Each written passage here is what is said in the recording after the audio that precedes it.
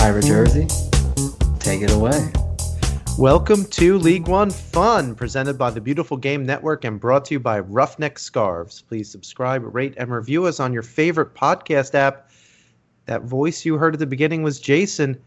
Jason, guess who I bumped into last Tuesday and one of the reasons why we didn't record later in the week? Chris Bermudez, and then you bounced right off of him. That is a good guess, but no. Triple G himself. Oh, boy. I went to an event in New York City, and I wound up speaking for about 20 minutes with Greg Berhalter. We covered a variety of topics, but USL League One did come up. And the question that he asked me was, what was the level of USL League One like? Because he's concerned that some players are being developed in League One and that it's not at a high enough level. So can you take a wild guess what I said? You said it was phenomenal. I said that it was very appropriate, that it was not significantly different than USL Championship, except maybe at the very top. Okay. And so he was like, "Oh, that's good." I was like, "Yeah, you should watch a few matches. Tell you what look at it. maybe look for somebody that's not Zardes for once. Something different." Yeah, there might be one or two of those guys on some of these teams that you could certainly do. I mean, we did talk a little bit about the U20s and about some of the guys that he really likes, and I mentioned the North Texas guys were pretty impressive this year, and like Ricardo Pepi, obviously playing on the first team, and he said, yeah, but he hasn't been a regular now. I'm like, he's gonna turn 17 in a couple of months. Give the guy a break. Yeah, who's a regular? Zardes. That's who's a regular. That's a guy that we. Yeah. Exactly. So one other little piece of housekeeping before we get into USL news. The USL show just put out a show today. Phil Grooms was speaking with Joe Lowry, known as Joe Lowry at Joe and Cleats on Twitter, and it was an interesting show because one of the things that Joe brought up was the media attention that the press officers at each of the clubs gives, and it's, in Joe's opinion, a lot of the clubs are very, very tight-lipped about what's going on with their club. And I interestingly, I think that's true in some cases. Like, we haven't found out about Tim Hankinson at Chattanooga. There has not been narratives that have been controlled by a lot of teams and trying to get interesting stories. But then on the other side, you have teams, quite frankly, like Forward Madison, I think, and even Greenville and Lansing, that have done a pretty good job with that this year. And certainly all of the press officers have been good to us so far about getting interviews with coaches and players and stuff. But it's except Orlando. Except Orlando and TFC. Yeah, TFC too. TFC promised me, by the way, that they would get back to me, and they promised me that twice. I've been promoting Jordan Peruzza since preseason. Okay? U20, which we'll talk about for a little bit, they didn't even know about Peruzza up until game one. All right, Toronto, you need to get back with us. We've been supporting you from the get-go. Yeah, seriously. Before he winds up on the Canadian national team, we really need Jordan, which is next year, to be on our show.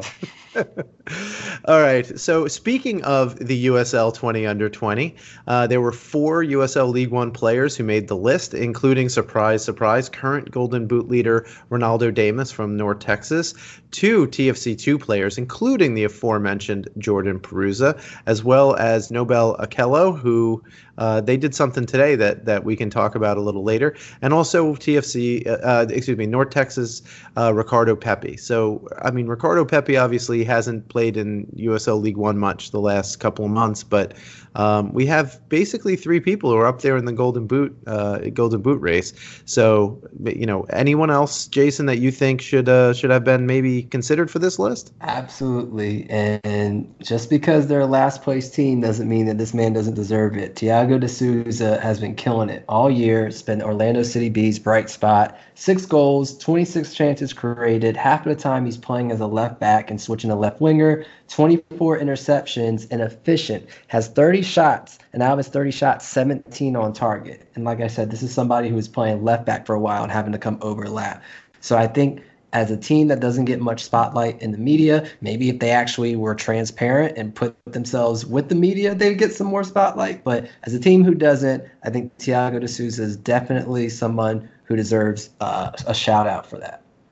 So, and I know you had one other person that you noted on Twitter that you thought deserved a shout out, not from a two team. So, No, name yeah. that person, Jason. Yeah, I mean, he's young. I think he's got a high ceiling, but I think Chris Bermudez has someone who's come in and has made a difference in the little time that he has played, right? Hasn't started as many games as most of the league. He's only started 15 games, but within those 15 games, he's created 23 chances, has 2 assists, 2 goals, and he's someone that's extremely versatile, right? And so what Coach John Harkes likes to do is he starts Bermudez on the left, but then will end up him being on the right wing towards the end of the game where he switches his wings whenever he feels necessary. And, it takes a talented player to be able to do that, to do it with both feet, to be able to cut in, to stay wide and send in crosses. So definitely someone I think is poised for a breakout year next year.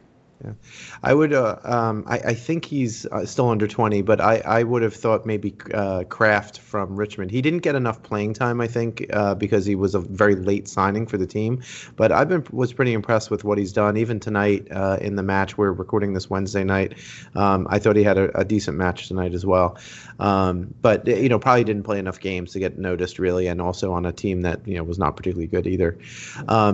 So let's. Speaking about Greenville, let's talk about Greenville and youth again. So Greenville signed 2 high school players to USL Academy contracts.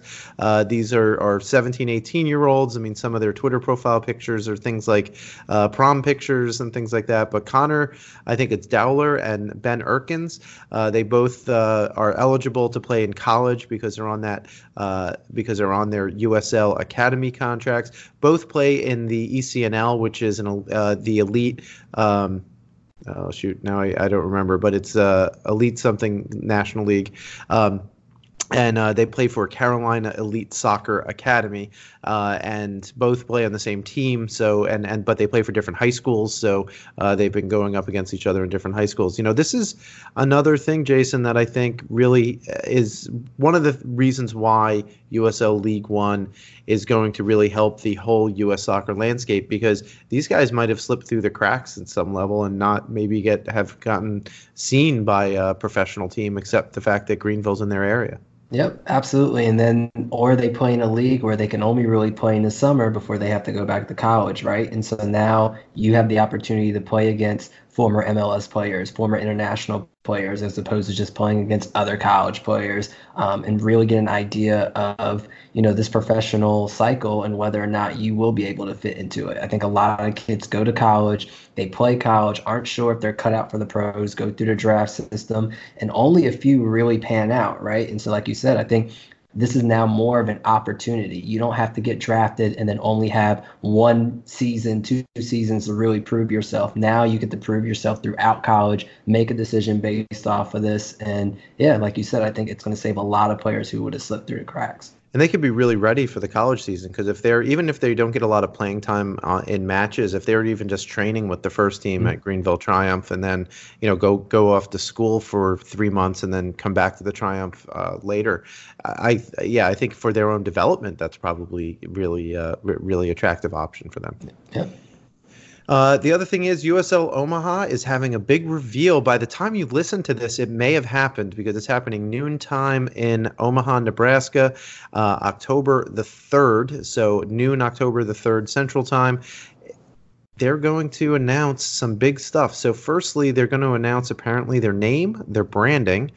They did announce, however, that they have 13 local business owners and individuals in their total ownership group. So, a who's who kind of Omaha business leaders. And, I really look forward to seeing some of the stadium renovations that they're talking about. I interviewed their president and CEO not so long ago, and they were talking about, that they want to have it like Louisville, where they actually get rid of the pitcher's mound, and that gets taken out so they can have a wider field than some of the other fields that are very narrow because of the pitcher's mound being there in the baseball stadium. So what are you looking for? What's your favorite name, Jason, for Omaha? Yeah, I was gonna say, you want to try to take a swing on what we think it's going to be? Oh, geez. I'm like this uncreative creative guy. How about you go first while I think about it? Oh, I don't have any clue. What I do hope, though, is that it's not anything like Union or United, or like, let's switch it up. Let's Well, do something a little bit different.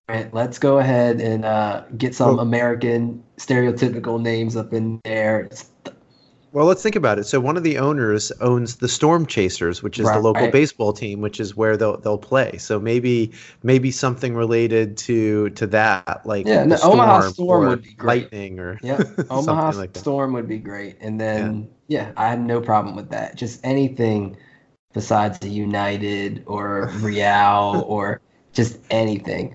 I like some of the names. I mean, I love the idea of Forward Madison. I like Lansing Ignite. I think that's a cool name. Yeah, Greenville Ignite's Triumph. cool, I mean, those are but great. like, yeah, absolutely. Give me Omaha ranch dressing. I mean, like, just please I, don't give me a Omaha Union. It's gonna I hurt my think soul. Elliot Barr from River City '93 wanted their nickname to be the Steaks or something like that. Love it. But so Omaha, I have a I funny love feeling that's trade. I have a funny feeling that's trademarked. So, all right. So we get into some results from Week 27. Let's do it. The penultimate week started on Tuesday night after we recorded on Monday night. It was FC Tucson 2 to Greenville Triumph 3 in a game we will talk about this, but ultimately this game was decided in one of the things that Jason hates the most, and that is pulling your goalkeeper up into the box for penalty kicks in the last First and minute. foremost, I thought I hated it, but apparently Lansing fans hated it more than anything I've ever seen anyone hate, because they were on Twitter just disgusted. But we will talk about it. But I actually give Tucson a pass with this, and we'll talk about why. But yeah, just so early, and I want to say this happened earlier in the season, and I talked about it. And I'm going to go back and listen to our old episodes and see, because if a team misses out on the playoffs by 1 point and it was because they were the ones who, cleared the keeper from the net and the other team went down and scored, I'm going to laugh hysterically. The next podcast is going to be me laughing for 20 minutes straight. I'm pretty sure, if memory serves, that it was Tucson that led up Okay. that goal. That did it So this again? was the Okay. second time. Okay. That Well, then, this well, then, happened. then I 100% agree with it. You guys have chosen. This is your brand. This is what you're gonna do. I'm all in. All right. I can't be mad at that. And they were more than 1 point out of the playoffs. So let's see here. So in the third minute, Cameron Saul scored for Greenville from a Dominic Boland Boland pass. It was it was a really well-worked attack right up the middle. Omar Mohammed finds himself at the top of the 18 in a 2v1. Boland overlapped to his right, and Mohammed just nicely weighted the pass to Boland, who then crossed it right across the 6-yard box. And Cameron Saul didn't have to do anything except get in the way. He just tapped it home, and that's all she. I mean, this could have been something that they worked on 50 times just with cones on the training ground, right? Yeah. And this is something that if they've had these opportunities all year, right? Like, let's not talk about how we did cross watch with Greenville. Let's not forget that they were at one point the most crossing team in the league. I think now it's just, instead of going high, they're realizing their strengths. They're building it up, right? Like you said, Muhammad going 2v1 and then giving it off to Boland. Maybe in the past we see Muhammad be the first one to cross that in, but now giving it to Boland, it spreads it out and it gives you another opportunity. So I like to see that Greenville has improved in that, and had they improved in it earlier, they'd probably be a 2 seed right now, or I'm sorry, a 1 seed. Yeah, it's so very possible. Valdez maybe could have gotten the cross. I don't know why he didn't try to dive for the cross, because it was well within his arm's reach. Maybe he saw it late or thought that someone else was going to cut it out. Ejimadu being called back to LAFC has hurt Tucson more than any team I've seen. And it's not to say that Valdez is a bad keeper, but I just think that the way Ejimadu was the keeper of the league who always came off his line, the fastest keeper off his line, and the one who really helped organize that defense, you've been able to see the difference. Yeah. You noted he can run 80 yards in about a second and a half. So Easy. So then they double their lead in the 44th minute. Cameron Saul again. Mohammed feeds the ball to Saul, who's wide open and running in behind from about 45 yards out. Really terrible marking by the Tucson back line. I mean, Cameron Saul didn't have anyone within 5 yards, 6 yards of him, and then he's able to take the ball away from the defenders. Three backs did make pretty good recovery runs.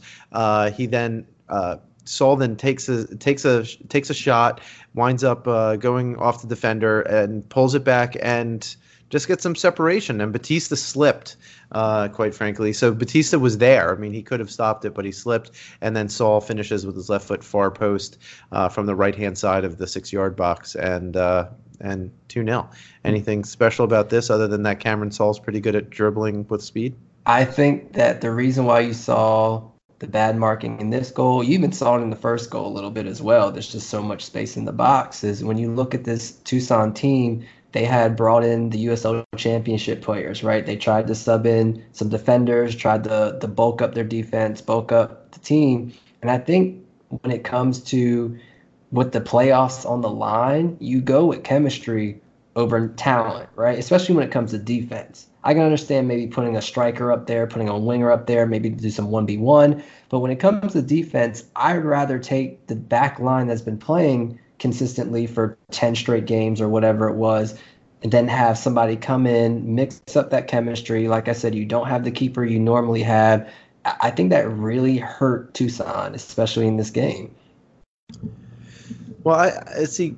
The thing is, Kyle Ventnor has been a mainstay on the back line, and so that communication is key. And so obviously there was a breakdown in communication there for sure, right? Like people just not checking their shoulders. So I agree with you. I mean, it's really difficult.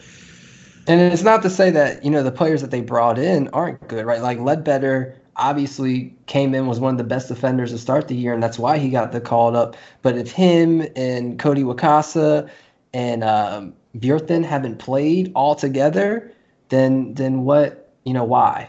Why all of a sudden change up the back line? And I think Venter was out in this game because of yellow cards. I think he had his suspension. Yeah. Right. But at the same time, Hosworth, who played pretty much every game this season on the bench. And it's just, I don't understand really what the idea of changing almost that, I think the entire back line outside of Batista was.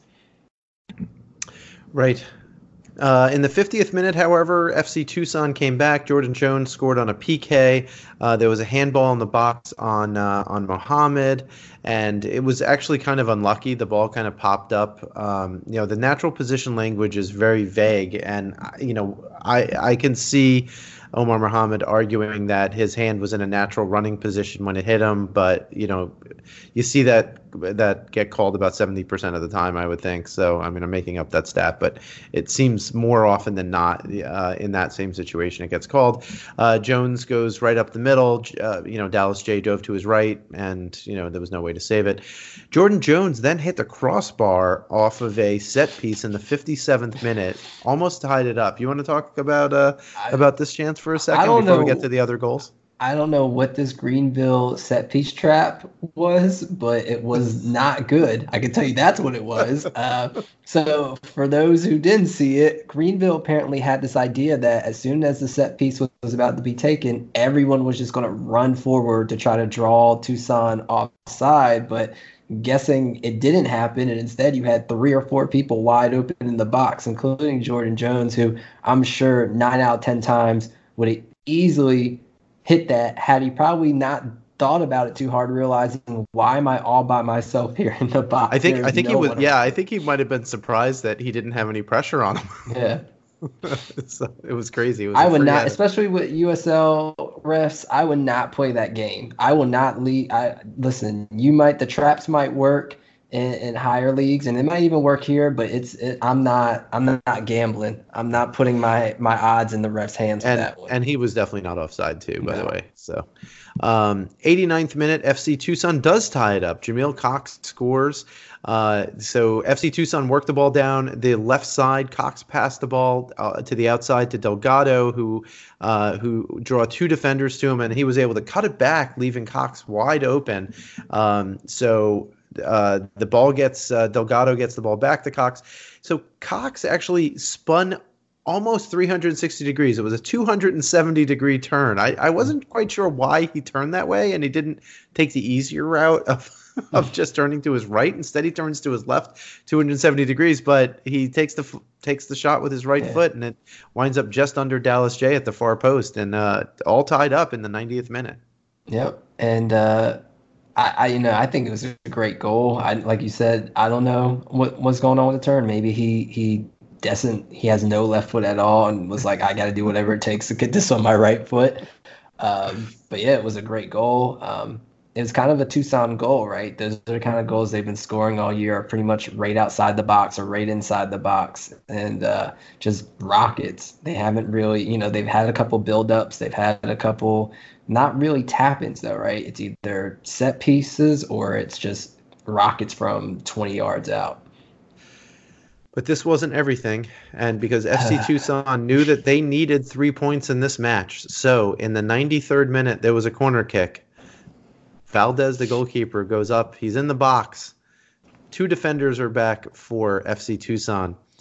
The ball gets cleared out, and everyone was up. The ball bounces toward the midfield. Bermudez strips the ball from a defender. I didn't see who the defender was. Could you tell who was the defender? I have to go back and look in my notes. I don't think it might have been Andrew Malin, but I'm not sure. Maybe, but whoever it was just needed to get it back into the mixer. Instead, they tried to take a touch while Bermudez was just bowling down on him. So Bermudez strips the ball and then basically dribbles the ball right into the net. I mean, he wound up actually shooting from about the penalty spot, but he could have dribbled it into the net for sure. Well, we can talk about how Bermudez might be 120 pounds soaking wet, and 2 of Tucson's central defensive players just bounced off of him like he was the world's strongest man, and I just didn't understand it. You see it before the goal with whoever he stripped the ball from, and then you see it even after the goal, right? I think it's Cox or somebody makes that run all the way down. He wants to get in a late shot because, hey, I made that run. I deserve to have a late shot on him. And then when he bounces right off of him, it just falls to the ground. And I'm not sure if Tucson need to work on their strength conditioning, or if Bermudez is just like Adam Ant and one of the strongest people in the league. But I did not understand how 2 people easily 50, 60 pounds heavier than Bermudez is just bouncing right off of him. Chris Adamant Bermudez. We'll have to tweet at him that. So, some interesting things here. I think tactically, Tyler Polak was still stayed back. Like he didn't get up into the attack like he has in some games in the past. I don't know so. I think maybe the idea was Jordan Jones in the prior game had actually played out on the right, but in this game he was playing more central. So I don't know if basically the tactical plan was for Tyler to stay back and kind of be a third defensive option to deal with either Jordan Jones or Devin Jamga if he was in the game. He didn't have a lot to do really most of the match. Boland did push up a lot, so Boland obviously got an assist. He was very, very up there. So, not a totally unusual tactical decision, but, I'm kind of hoping that at some point Tyler gets to push up again, but he clearly did his job in this game. Yeah. And you can even look on the charts. Jordan Jones kind of drifted to his right side, and that's where Polak pretty much positioned himself. So I think it could have been a man marking thing and saying like, hey, you make sure you don't give him any space. And we've seen what happened when Jordan Jones can get space. So I think he did a good job at doing that. If you look, he had, I think, 7 or 8 tackles won on that right side. So tackles won and interceptions. So he did everything he needed to do to make sure that Jordan Jones didn't get that space. Yeah. So Cox did look good. Obviously, he wound up getting. Being involved with the getting the goal for Tucson. He only played 14 minutes. Tucson kind of switched from a 4-2-3-1 to more of like a 4-1-4-1 for the last 15 minutes of the game or so after he came in, which I thought was an interesting tactical choice. It certainly seemed to work given that they got the tying goal, although they couldn't hold on to the lead or hold on to that draw. So this puts Greenville at the time, or put Greenville into the playoffs and within striking distance of second place, based on other results. Mm. Mm. So, shall we move on to those other results? We spent a lot of time on a game that, I think it deserved, It did. the time we gave it because It Greenville was very Yep. tactical this game. Yeah, for sure. It was in it, and I know Lansing fans and Ford fans and everyone else who need a result from this game hated it, but you got to realize Tucson had to go for it. I do think bringing your keeper up 3 minutes with when there's 3 minutes of extra time left is a little too early. But yeah, right. It's one of those things to where you can't really put the blame on Tucson for it because they were going for the win. They had no choice. Yeah.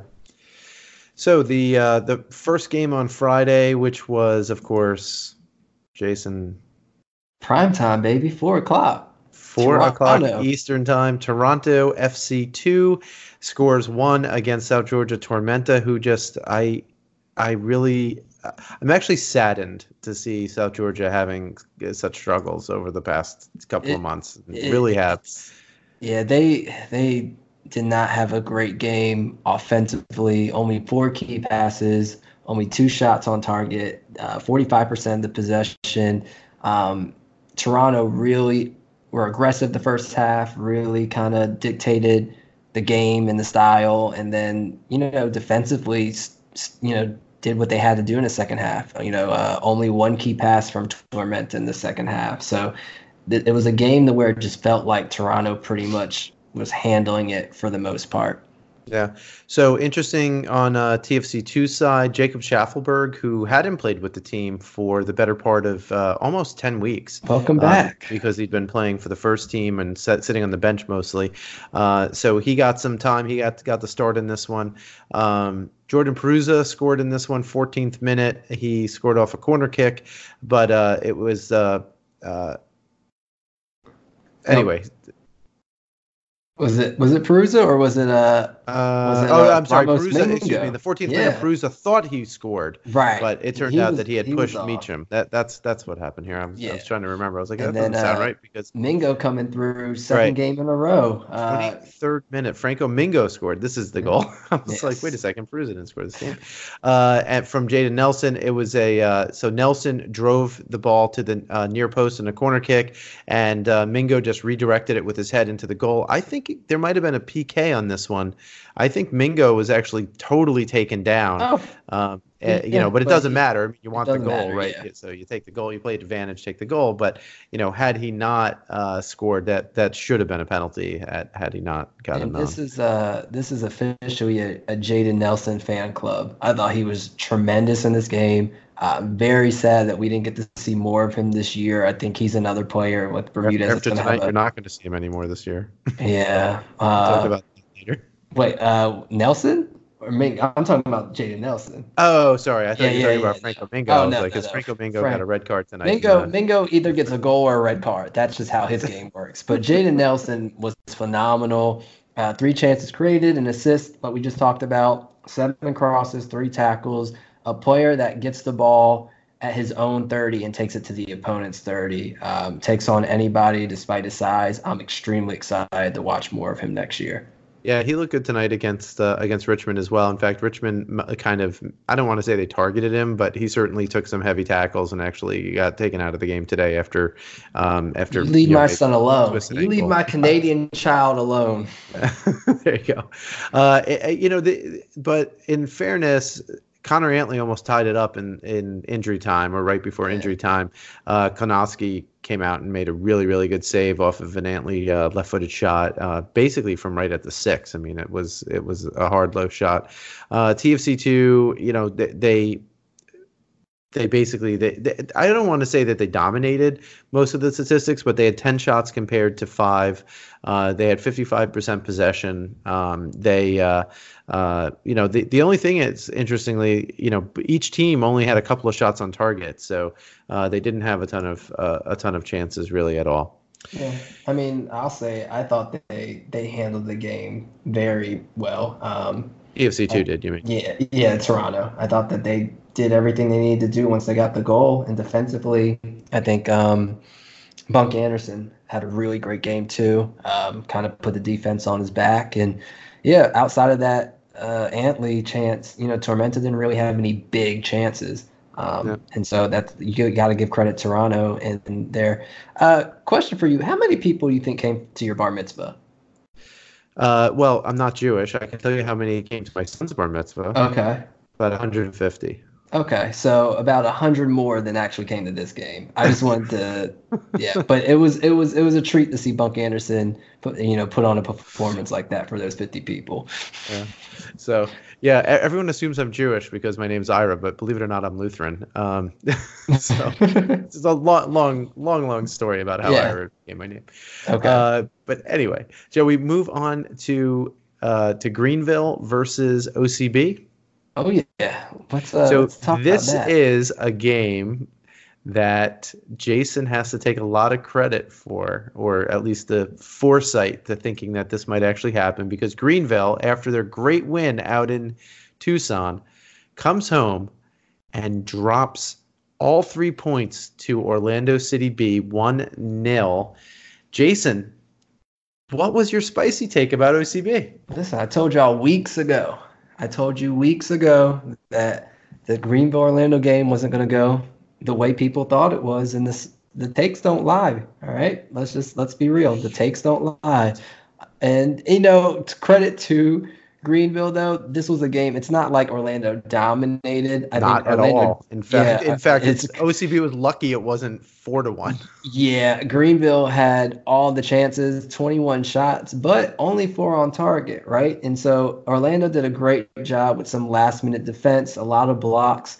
But I think, missing Aaron Walker was huge for Greenville because those midfielders push forward a lot and are the ones that kind of set up those passes to the side, which open up the middle for crosses. And I think you can see Greenville went back to what they were a couple weeks ago and were just anxious, right? And so there's a couple chances where J.J. Donnelly and Gomez both had, people making runs down the side and overlapping, and instead decided to take a shot from outside the box. And they just didn't look as fluid as they did the past 2 games. Yeah, I agree. I think OCB, so in this game, one of the things defensively is their midfield defended much better than it had been. Like, OCB kept on leaking goals, and a big part of it was they just had a very porous back line, but they also had almost no cover. So it was like everyone was pushing up. You wound up having 6 people in the attack. You didn't have any defensive cover, so everyone was able just to run at the OCB back line, right? So you blame the OCB back line, which they have to take some of the blame, but at the same time, it wasn't only them. It was the fact that you didn't have that other defensive cover. So I think they figured that out in this game. So some interesting things. This was OCB's first win on the road all season. Wow. I don't know if you knew that. Yeah. But their first win on the road all season. Their first win since July. You want another spicy take? Go for it. They're getting their second this weekend. Oh, but we'll talk about that later. Ooh, that is a spicy We're doubling take. down, people. We're doubling down. So, how much do you think for Greenville? How much do you think the midweek game and travel from Tucson impacted them in this game? Because this game was Friday night, right? And they had played on Tuesday. So you figure travel Wednesday, you have Thursday, basically for recovery, and then another not just match. travel, because they were all the way out in Tucson, right? And hey, come on! It's only the second farthest trip in USL League One. I mean, it's not Richmond, Yeah, had to win it in extra time. Like I said, Aaron Walker is a huge miss for them. I think another huge miss for them was having no Pullets. I think because they didn't have Pullets. We talked about Pullet staying back, to cover Jordan Jones in Tucson. This is a game Pullet doesn't have to stay back for, right? And so, unfortunately, though, he kind of did, because with no Pullets, and then you have all your midfielders going up, he kind of had to be that person to break up counters and make sure that Orlando, because they do have fast, young offensive players, didn't get up and get to the free space. And so I think that hurt Greenville a lot too. And when you watch this game, you watch JJ, you watch Greenville and their forwards up top, Cameron. So no one really made those runs, right? No one really opened up. And I think Pollock being back, Pollock is that person who comes in, draws in defenders, and can create those crosses to where there is a space for those forwards to run, make those runs, move up. They kind of just stood there. It was like they were waiting for someone like a Tyler to create those chances, and it just didn't happen. But again, it's that movement off the ball though, which makes me wonder if they really had tired legs after the travel and the hard fought game in Tucson, right? Because good point. Things when you thought you saw Saul in the game against Tucson, if Jake Keegan was in there, they make those lateral movements and try and get in between different pairings of the back line, and I think that is something that makes them dangerous, because then you could have Boland or Tyler Pollock get the balls into them, and or Muhammad for that matter. So you can definitely have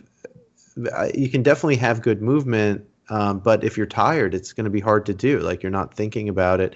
And they had like you said, they did have 21 shots, right? So they were kind of dangerous. They had 59% possession during the game. A lot of interceptions, 14 interceptions compared to 4 for OCD. Oh yeah, they dominated. It's just they just didn't. They couldn't put the ball away. Yeah, and that was something that we were talking about midseason. It's been a couple games where they've seemed to turn it around, but. It's a big game this weekend, because if they struggle like that going into the playoffs, they're going to be facing teams that defensively you're not going to get too many chances, at least not as many as Orlando's going to give you. So you're not going to have nearly as much of the ball for sure against some of them. Yeah. So in the 53rd minute, the sole goal. There was a free kick from the left side of the penalty area. It was like shorter than a corner kick.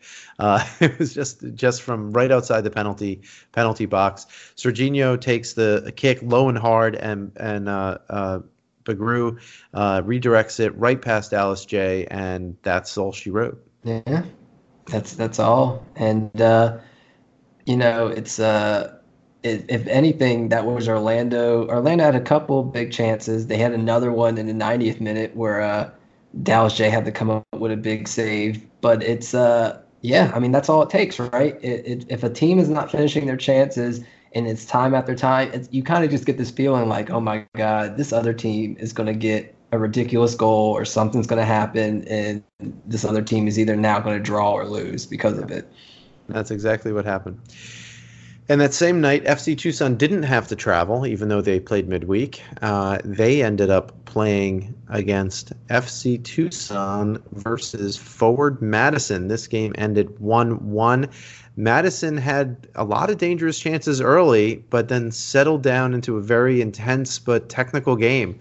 There were 23 fouls, which is not a little, but it's also you often see each team with 15-ish fouls, so not particularly high. So, but it wound up being I don't want to say a tactical masterclass, but it got very, very technical and tactical, where you had both teams, kind of vying for position. They had both teams tried to keep the ball, which I was a little bit surprised at, because I figured Madison wanted the ball and Tucson didn't, because, Tucson's been wanting to keep the ball more and more as the season's progressed. I don't know if that's something because of, a Phoenix Rising tactic or what that is, but any ideas about that? Because early in the season, Tucson got a lot of wins, mainly from playing counterattack, right? Absorbing pressure and then counterattacking. Well, I think Tucson won the middle, and that's what this was about. So when you look at them, I think they got the ball from interceptions, from winning duels, and then kind of passed it back and would build up from there, and more so keep the ball away from Ford to build up that possession. So when you look at it, Ford only had 6 interceptions, and none of them came from Tucson's side, right? And Christian Pato Diaz had 4 of those 6. Whereas when you look at Tucson, they had 4 interceptions on Ford's side alone, had 11 overall. And then when you look at the duels, it's pretty much the same thing. Tucson winning all their tackles in the midfield or in Ford's side, whereas Ford didn't really win any in Tucson. So I think a lot of that, right, is what Ford trying to build up, and Tucson interrupting it and then pushing the ball back to their back line and building it up, and just pretty much not allowing Ford to really build up and spread the field and switch the balls and have their backs overlap like they like to do.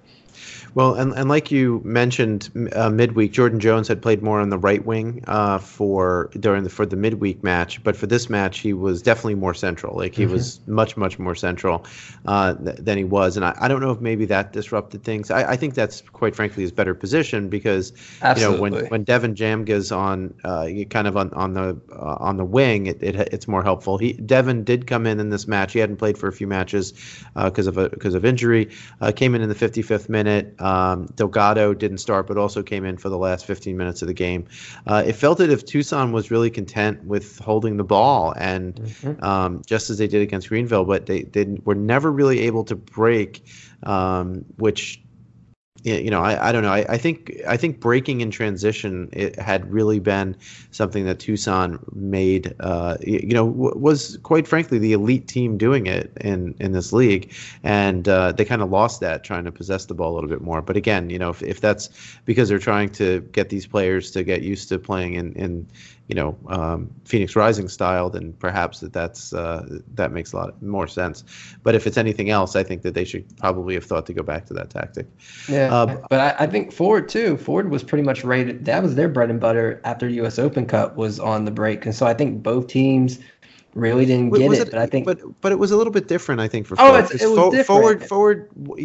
I think for Forward it was more about transition moments as opposed to like literally absorb and counter. Right? But like I said, it's hard to transition when you're losing the ball in the midfield. It's just they didn't have any chance, and so I think Tucson, like you said, because they had more possession than they usually do, they didn't get to really play the style we're used to seeing them. But I also think they did a great job of stopping Ford style as well. And I also think Madison was hurting without your boy, who wasn't in the lineup this week.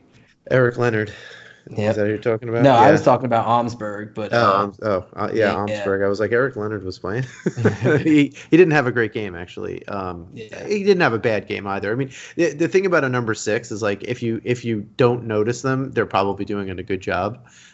You really have to be doing something special if you're a number 6 and you get a lot of shout outs. Yeah, but I thought Omsberg not being back there hurt them, and it hurt them on the goal, which I'm sure you're about to bring up. I was about to bring that up because FC Tucson did start the scoring in the 31st minute. Jordan Jones gets the goal. It came after a period of really intense pressure. So, I mean, Tucson had 3 or 4 kind of half chances and looks on goal in the couple of minutes before this goal happened. Eventually, the ball gets in the box. That Forward did not convincingly clear the ball. The ball gets recycled down the left channel to Terran, who is overlapped by Cox. Terran just has a one-time chip into the middle of the box where Jones was backpedaling and has lost his marker. I think it was Russell was supposed to be his marker, but Russell didn't see Jones basically take 3 steps backward just toward the middle of the goal, and Jones headed it right into the left-hand corner, and that was all she wrote. It was a very clinical header. It wasn't particularly powerful, but it was a good job of Jordan Jones just using space to get open. Yep, I agree. Yeah. So 45th plus 3, Kyle Ventnor puts his hands on J.C. Banks' back inside the box. Don't do it. Do I have to crawl? I'm gonna listen. If I got the Sky Miles, if I need to go to every team and tell the defenders to stop putting their hands on people above their waist, this is not a 8th grade dance, okay? You don't need to put your hands on their shoulders and keep it there. Put it below their waist if you're going to touch them, man. Just stop. Especially in the box. I don't understand why defenders have been doing this for the past couple weeks, but it's getting on my nerves. Yeah, it's like the 4th PK basically of the same, almost the exact same ilk. Yeah, you saw it with Brandon Troyer last week. In this case, there was no red card because Kyle was not the last man for sure. Yeah. But and JC went down extremely easy. So out of all the ones that have happened in the past couple of weeks, this one was the one to where he went down extremely easy. But as we said, if there's 2 hands on somebody's back because you were behind them in the box, they're going to call it. Simple as that. Yeah, exactly. So Don Smart takes the penalty and he's able to score it to the right-hand side. It was a good pen. So early in the second half, Daryl Shore definitely had his team up. There were a number of chances that Madison had in the second half. Valdez came up pretty big. I mean, he made some pretty acrobatic saves. I think there were like 3 shots basically in the first. I want to say it was in the first like 4 or 5 minutes of the half. J.C. Banks had a wide open header in the 49. Yeah. I think it's one of those things to where when you get a layup in basketball and you're wide open and you miss it because you're like, oh, I can't believe I'm this open. Somebody's about to come and block me from behind. Because, he used 9 out of 10 times would have buried that, and he missed it. Yeah. So both keepers, there were very few block shots in this game. Both keepers had 3 saves on the night on 4 shots on target for both. So and obviously they each had 1 goal. So not a lot of blocks. Yeah. And I think the same way that Mangles has kept Chattanooga in the playoff running all year, I think Silvestre has really done it for Madison the past last quarter of the season as well. He's been coming up huge. Yeah, I agree. So question for you. So Oliver White, who's a loanee from Minnesota United down to forward, he was an unused substitute in this game. So he, traveled all the way to Tucson and didn't come off the bench. I would have thought that he might have come in as another attacking option later in the game, like even with like just 15 minutes left or something like that. Yeah, I think they brought in Eaton instead, and props to Eaton because he came in and put a shot on goal. I think in the 80th minute, or if I might be thinking of the game before, but he, it was in the 86th minute, he came in and put a shot on goal, and that was one of their only shots on goal pretty much in the second half. So he, but I would have liked to see him come on earlier if they were going to bring in, an offensive player. I think when Tenario went out, they brought in Bemet, so he might have been another one, but yeah. I don't know. I don't think White has played in a couple of games, right? I think Tenario's pretty much taken that spot. It's been a couple of games. I don't know. I mean, Bemet didn't look that. I don't know. I didn't think he looked great that last 15 minutes. I probably would have liked to have seen Oliver White, come in and get a little run out for that 15 minutes because I think that his technical ability and finishing is really solid, and that's kind of what they were missing. Yeah, I don't hate it. Because they had their chances. I mean, they had 17 shots. It just, like you said, only 4 on target, so not great. Yeah. Okay, to a match I have to admit I did not watch. Time just got away from me this weekend. But Chattanooga Red Wolves 2 to Richmond Kickers 1.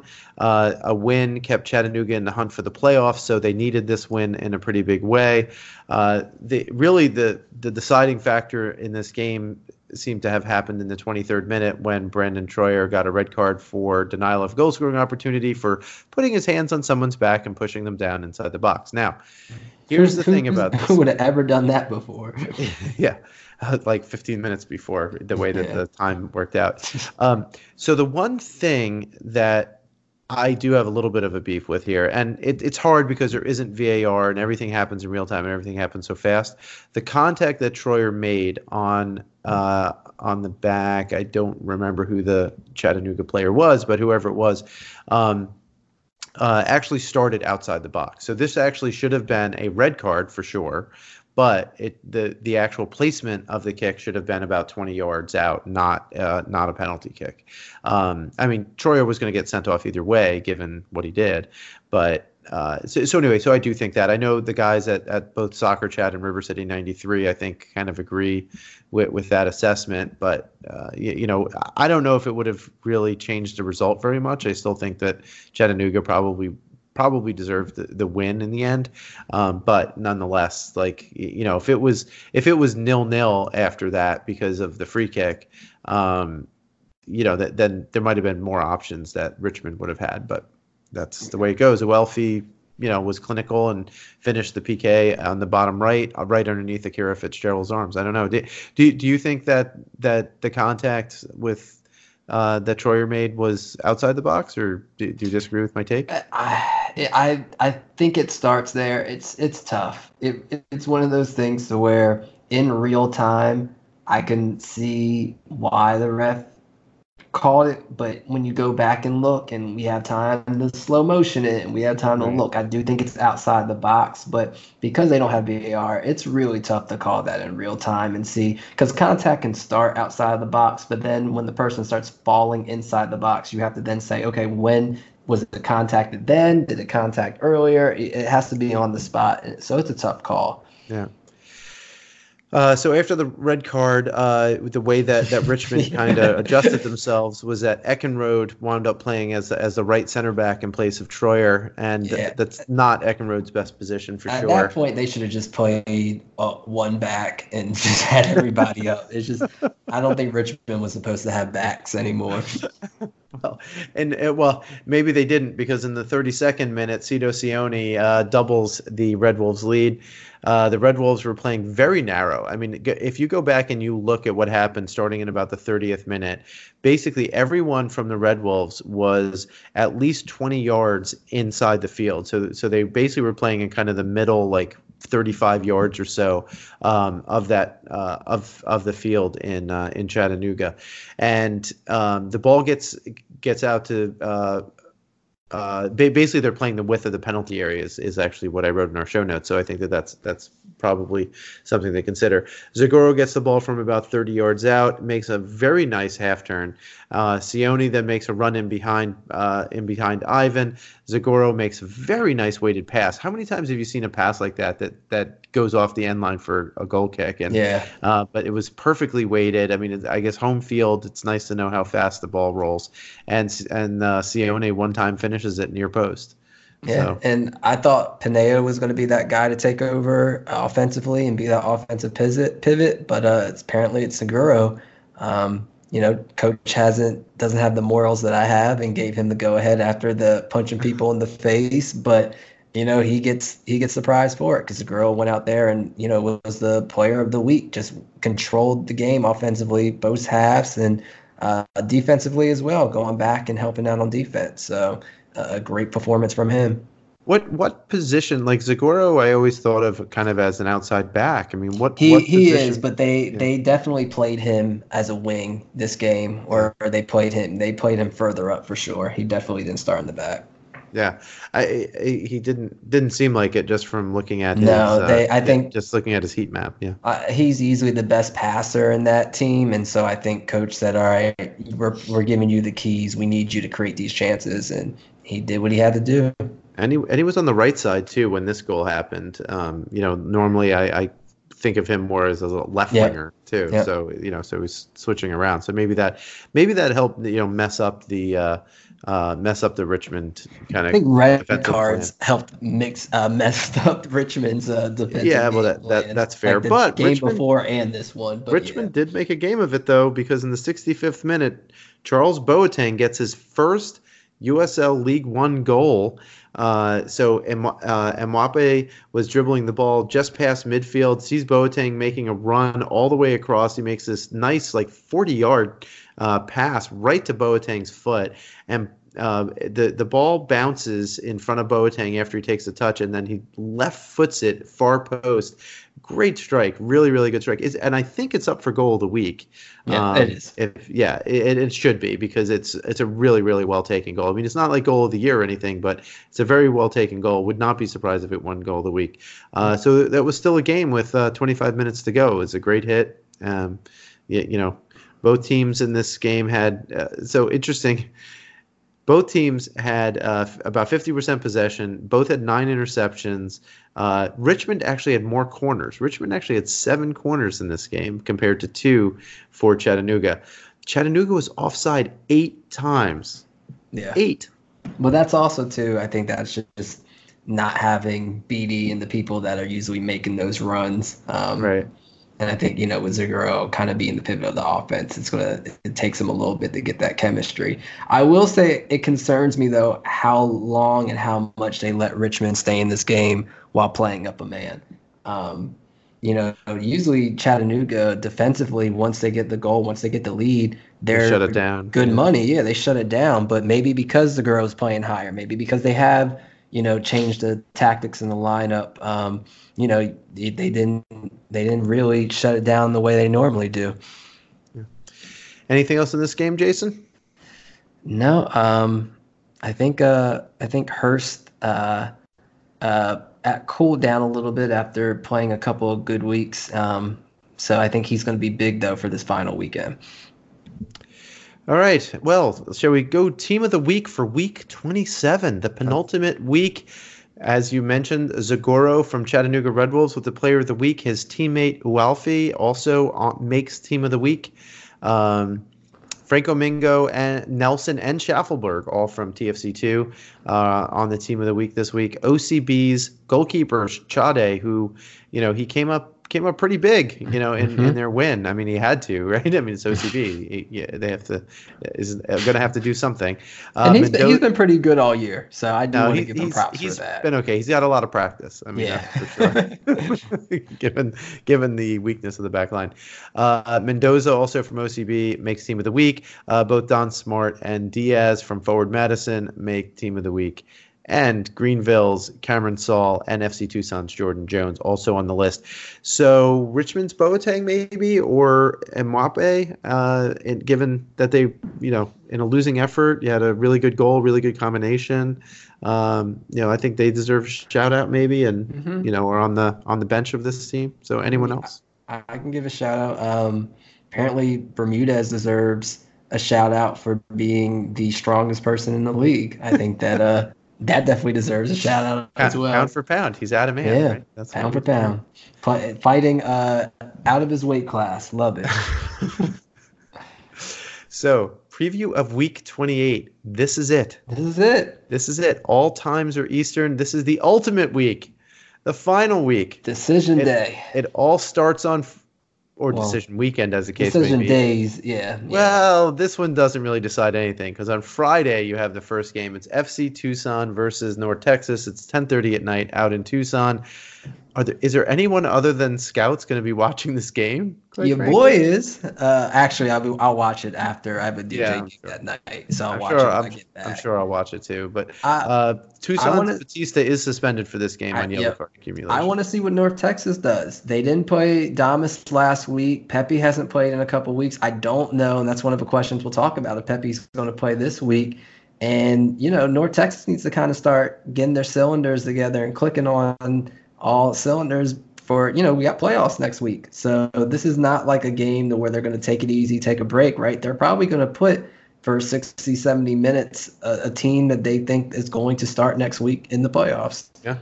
Yeah, I would think so. I mean, that actually is something that Coach Eric Quill for North Texas mentioned. He said, look, we want to win as many games as we can, and we want to go strong into the playoffs. So I would be very surprised if he didn't put out his A team. Maybe one person, if they have a little knock or something, gets a rest. But I would suspect that you'll see whoever they think is going to be going up against either Chattanooga or Forward Madison next week be the starters for sure.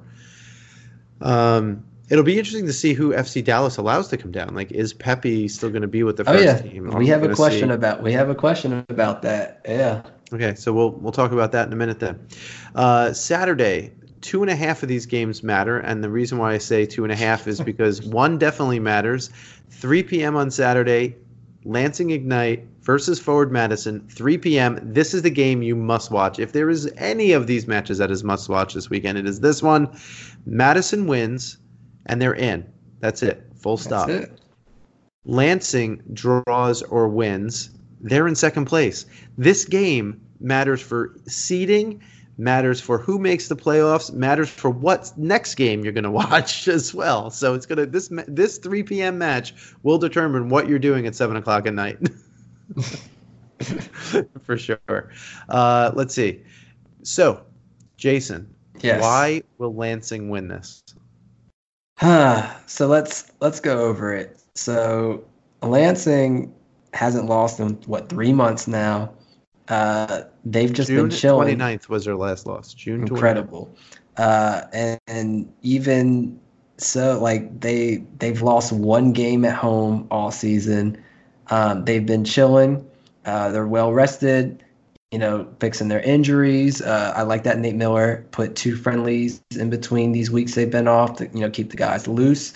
I just think that in Ford's situation, if Lansing comes out aggressive and scores first, that game's over. I don't. If you're Forward Madison, you don't want to chase this game, and because if you're chasing the game, you're leaving Eric Leonard by himself while the whole team is up to try to break up Toomey, Rafa, Pato. That's not happening. And so I think that's exactly kind of what happens. I think that Lansing comes out early, aggressive. They want to get in, just like North Texas, they want to get into the groove going into the playoffs. And I think this match might be over by halftime. Well, it could be, but I think Forward Madison will have to do some I think it's going to be an upward battle for Forward Madison, but I was supposed to answer why will Forward Madison win this game? And I think that they'll win it because they want it more. I think they have to want the game more. They have to make sure that they're prepared to pass out of the Lansing's press, because I think Lansing will press forward when they can and try and win the ball. And if they can get out of that press, if ever Eric Leonard, quite frankly, you mentioned him already, if he's able to pivot and get the balls wide to Don Smart and to Paolo Jr., then they have a really good shot at potentially stealing a couple of points here. I mean, a point for Forward doesn't do it for them. They have to get all three. Yeah. So they have to push forward. So JC Banks, playing as that number 8 or 10, he has to really be ready, quite frankly, to take the chances, because I don't think that Lansing's going to give up a lot of chances. So I think Forward has to be very clinical in this game.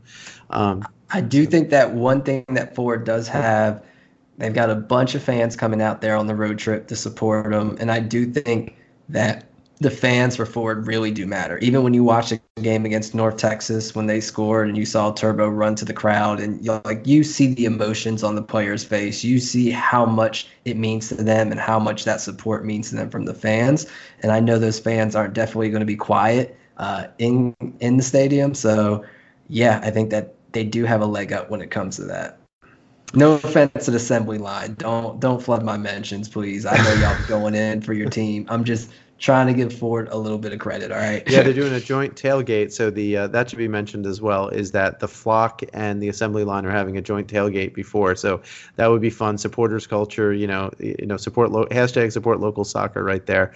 Also, by the way, Jason, so since we're here talking a lot about Forward Madison, I did watch the Forward Madison match last week with my son, who is a reasonably high-level player, but he's playing he's ninth grade. He's starting for his JV soccer team. He is now a Forward Madison fan. Thank you very much to the Flock. He loved it. He loved it. He wants to join. He wants to be the Flock, part of the Flock. And he asked me when the game was, and unfortunately, he's not going to be able to watch it live, so we'll watch it later on that night.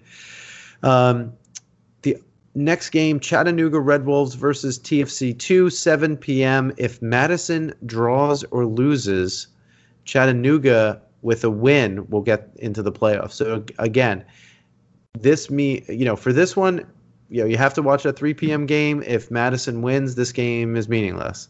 If Madison doesn't win, then this game decides if Madison's going to make the finals or if Chattanooga's going to make the playoffs, or if Chattanooga's going to make the playoffs. So I am supposed to answer, why will Chattanooga win this? Chattanooga will win this because they stay organized defensively. TFC2 has too good of an attack to ignore, and Chattanooga just has to be very, very disciplined defensively and then take the opportunity or two when they come. And I think that's how Chattanooga wins this game. Jason, why will TFC2 win this game? Yeah, and statistically, this is set up for Chattanooga to win, right? TFC, double game week, both games on the road this week. They have a quick turnaround. They just played tonight. But you know what?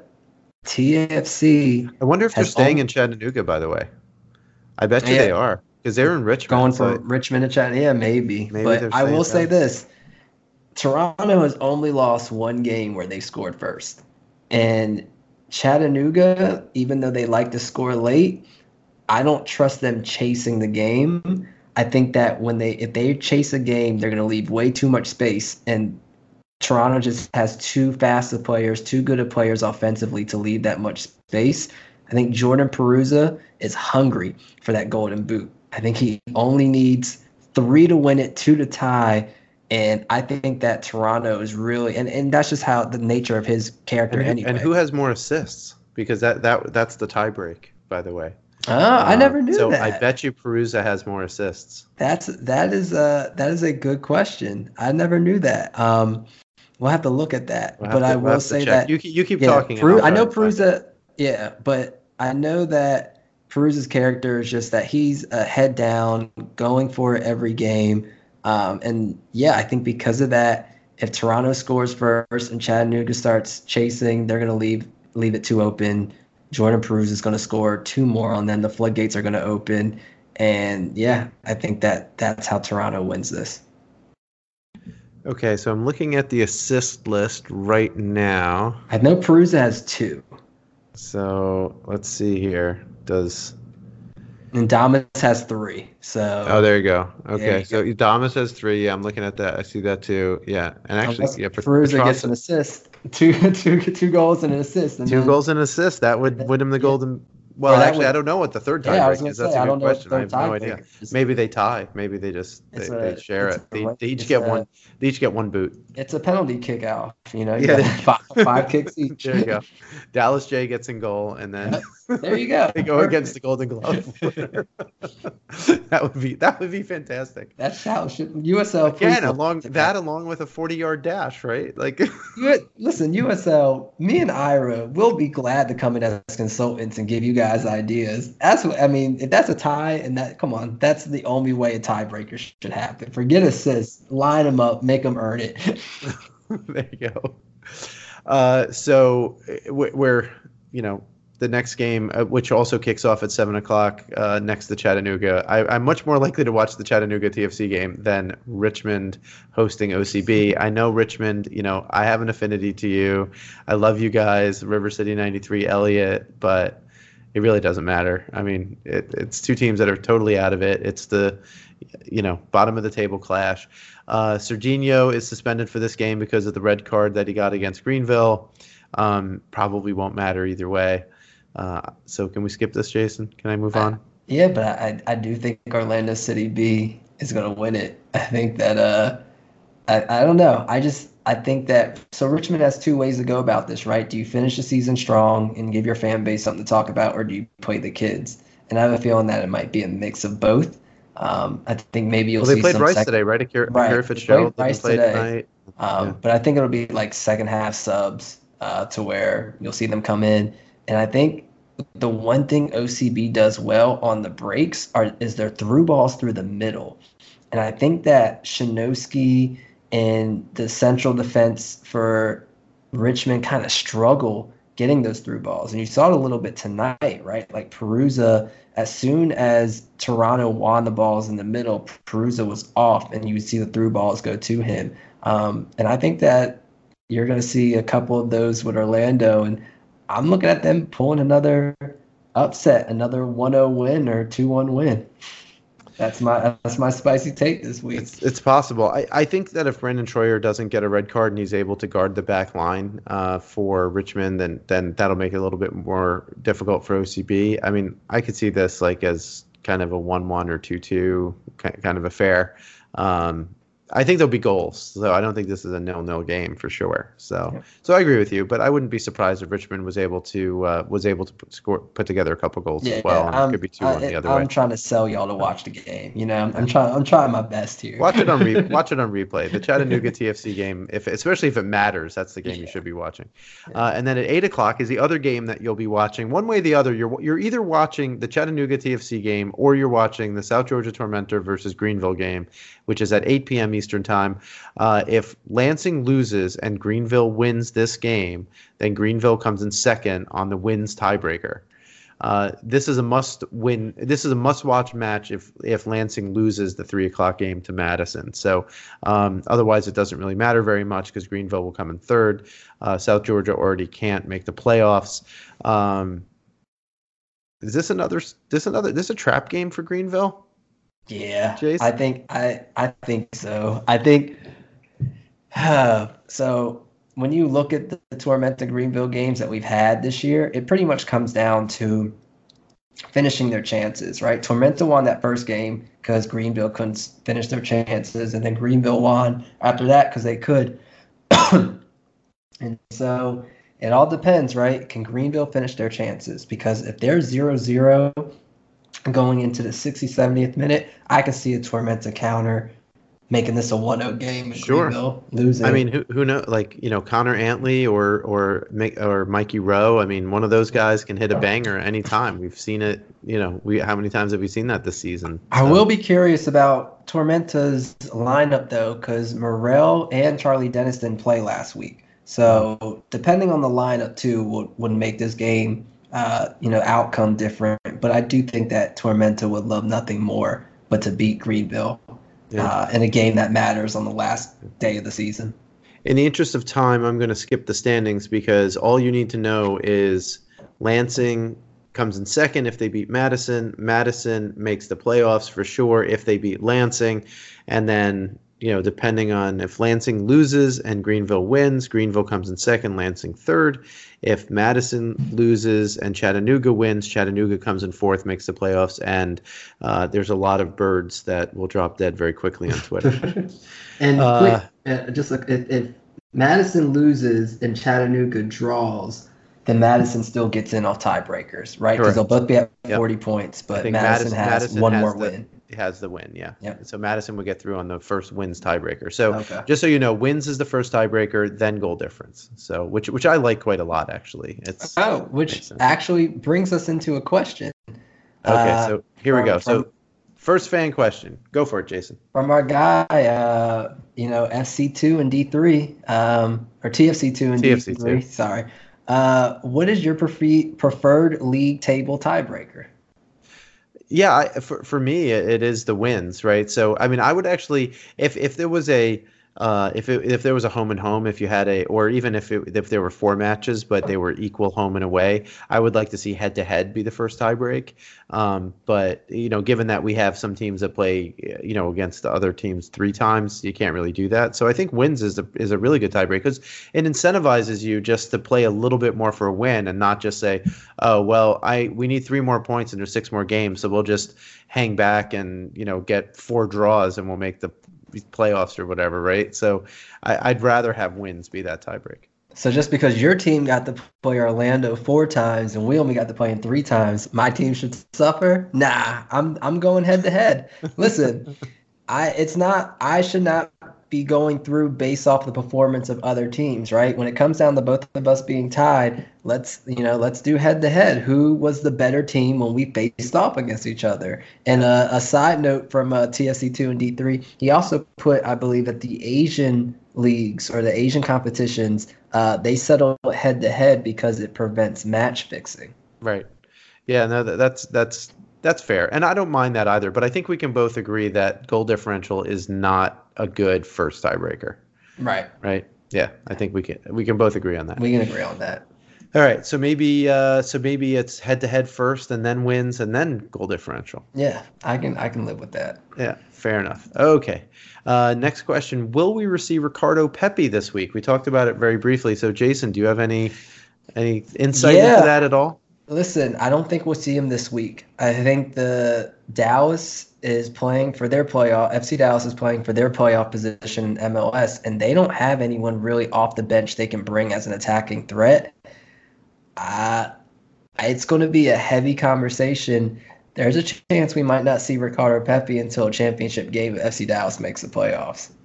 I'll have to look at the schedule to see when MLS is playing, but if they're playing the same weekends as so the semifinals are during an international break. Okay, so where then MLS is not playing. Right, so we'll see him the finals then. I think is during a regular week. Yeah. Oof. So we'll see him at the semis. I don't think we see him this week. The finals is going to be if they make it that far, and I think the finals would be MLS's first weekend for the playoffs, right? So I think the way the playoffs work this year for MLS, I think actually all the games are midweek until the finals. And if FC Dallas gets in, they might be away. So I think they're almost definitely away. So do you let him go away and then come back and play, or because he wasn't in practice? I don't know. Well, this week, the Western Conference kicks off at 3 p.m. Central Time, so that's 4 p.m. East Coast time on Sunday. And FC Dallas is hosting Sporting KC, so the chances that we'll see him this weekend, if he's on that roster, is near zero. Yeah, because these games on Saturday before, they're not going to want him tired if they might have any chance of him playing on Sunday. Yeah, so I think not this week. Maybe the semifinals because of the international break, and we'll see if they make the finals. That's going to be a fun discussion to talk about. Yeah. River City Red Army has a question for us, Jason. Yep. Who has had a more disappointing season, Richmond with their preseason expectations, or Tormenta falling from second place? And just as a FYI, we will actually be doing a bonus podcast next week where we will be recapping the season. Talking about, giving out awards, talking about players who surprised us, maybe some teams who disappointed us, and all that good stuff. So look out for that. But for the sake of this question, we can answer this one quickly. I'm going to say it's Tormenta, just because you saw their ceiling, you saw how well they were playing, and just to watch it fall apart was crazy. Yeah, I agree. I think you can't. I think they're both very disappointing seasons, obviously. I mean, Richmond's, terrible run of form in May and June were just, absolutely depressing. I think the fact that, Richmond strung together 4 straight wins was admirable. But, I think it's Tormenta because even if they went 500 the second half of the season, they would be in the playoffs right now. And, their just run of form was just as bad as their initial results were good. So I think it has to be Tormenta. Yeah. It's a difference between not living up to expectations you had in the preseason and reaching those expectations during the season just to let them fall apart. And that's, part of that is injury. A part of that might be fatigue for, these players who played in a lower division last year and, may not have traveled as much, may not have played as long, but it's still disappointing. And thank you, River City Red Army, for that question. All right, last question here, Jason. How long until our next expansion announcement? And that comes from Snidge John 540 on Reddit. I think that the announcements will come. What do you think? December? So I suspect that we'll have a few soon after the season ends. I think in particular what we'll get is as soon as the playoffs are set for USL Championship, I think that you might get a couple of announcements of teams coming down, existing teams coming down from the championship. And then for new teams, I would be surprised if we didn't get one in November and one in December, something like that. Okay. At least the indications that we've gotten, we have things like a New England Revolution team, a 2 team from there. That's probably, basically that's one of those things where it's like the worst kept secret ever. It's happening. It's just a matter of kind of some of the details that we don't know, like where they're going to play and what their branding is going to be. And the other one is that Riverside, California team that's linked to what is it, AC Milan or one of the Milan teams. And so I would be surprised if we didn't hear from both of those in soon after the season ends. I would love for Riverside to be announced before the year ends. Yeah, and it's kind of hard not to, right? Because you need to make sure you have a coach, like assuming that they have some things lined up, like a stadium to play in and some of the other infrastructure and that stuff in the background is already done. Then it's really, you have to get a coach because they have to start their scouting. They have to start players. They have to be, so a lot of these guys have to be ready to go to the MLS Combine too, because one of the things that USL teams are starting to do, both Championship and League One teams, is they go to like the College Combine, and then guys who aren't invited to the Combine, they're then free agents automatically. And if they're free agents, they can sign with the USL club immediately. Right. The second thing that happens is that some guys who were quite good but may or may not get drafted, they can go into the draft, into the MLS draft, but have a pre-contract signed with a USL club. So if they're not drafted, they could come to a USL club. And the combine is usually the first week of December or the second week of December. And then the MLS draft is at the U.S. Soccer Coaches Convention, which is this year in Baltimore. I think it'll be January 16th or 17th, so that Thursday or Friday during the United Soccer Coaches Convention. By the way, on that score, I'll be there. We'll probably have a table on Podcast Row along with some other BGN network shows. So if you happen to be going to the United Soccer Coaches Convention, stop by, say hi. I don't know if Jason would be there or not. I might be able to pull his ear, but I was going to say, you might have to sneak me in. I think I've been kicked out the past 4 years, so I might need you to. You got to tell me those stories when we're done with this. Right. So I would, on a personal note, I would like to thank all of the media people and communications people at all of the clubs except for Toronto and OCB, and because they never contact us. But for everyone else, everyone else has been very responsive to us, and we really appreciate that as part of the independent media, and setting up interviews and talking candidly on occasion about some things that are going on in your club. So on behalf of Jason and myself, thank you very much to everyone. Bridget down in Tormenta, and Aaron up in Lansing, Kuba at Forward Madison, Patrick down at in Richmond, and I know I've missed some people, but Garrett at down in Dallas, Marion at Greenville. There you go. Yep.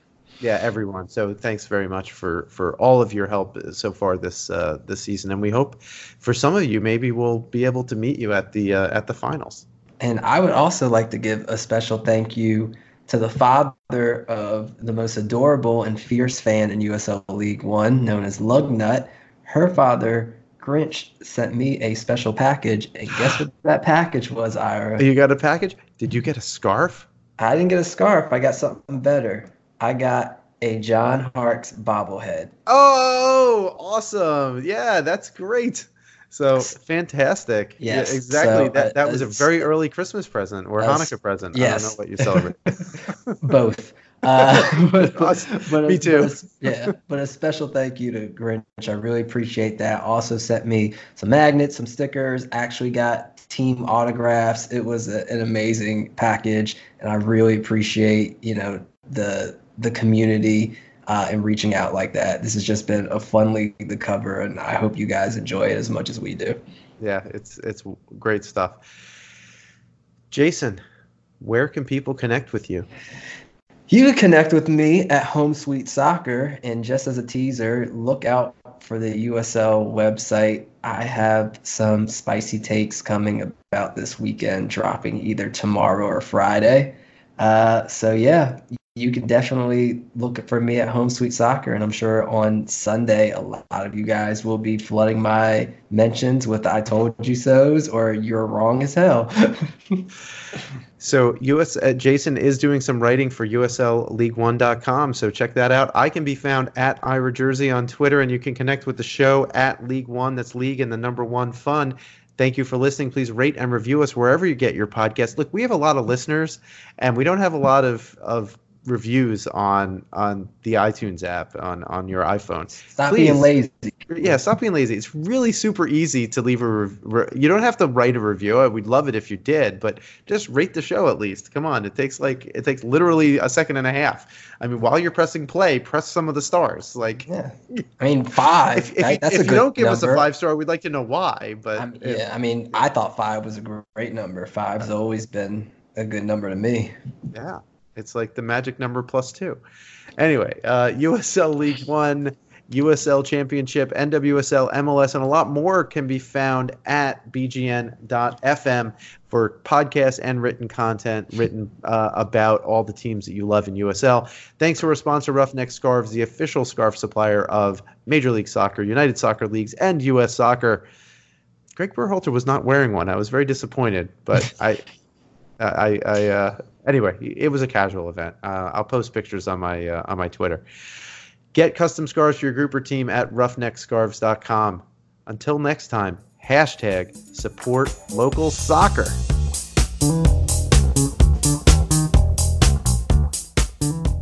So Don wore 5, Puyo wore 5. Five's a good number. It is. Have a good night, Jason.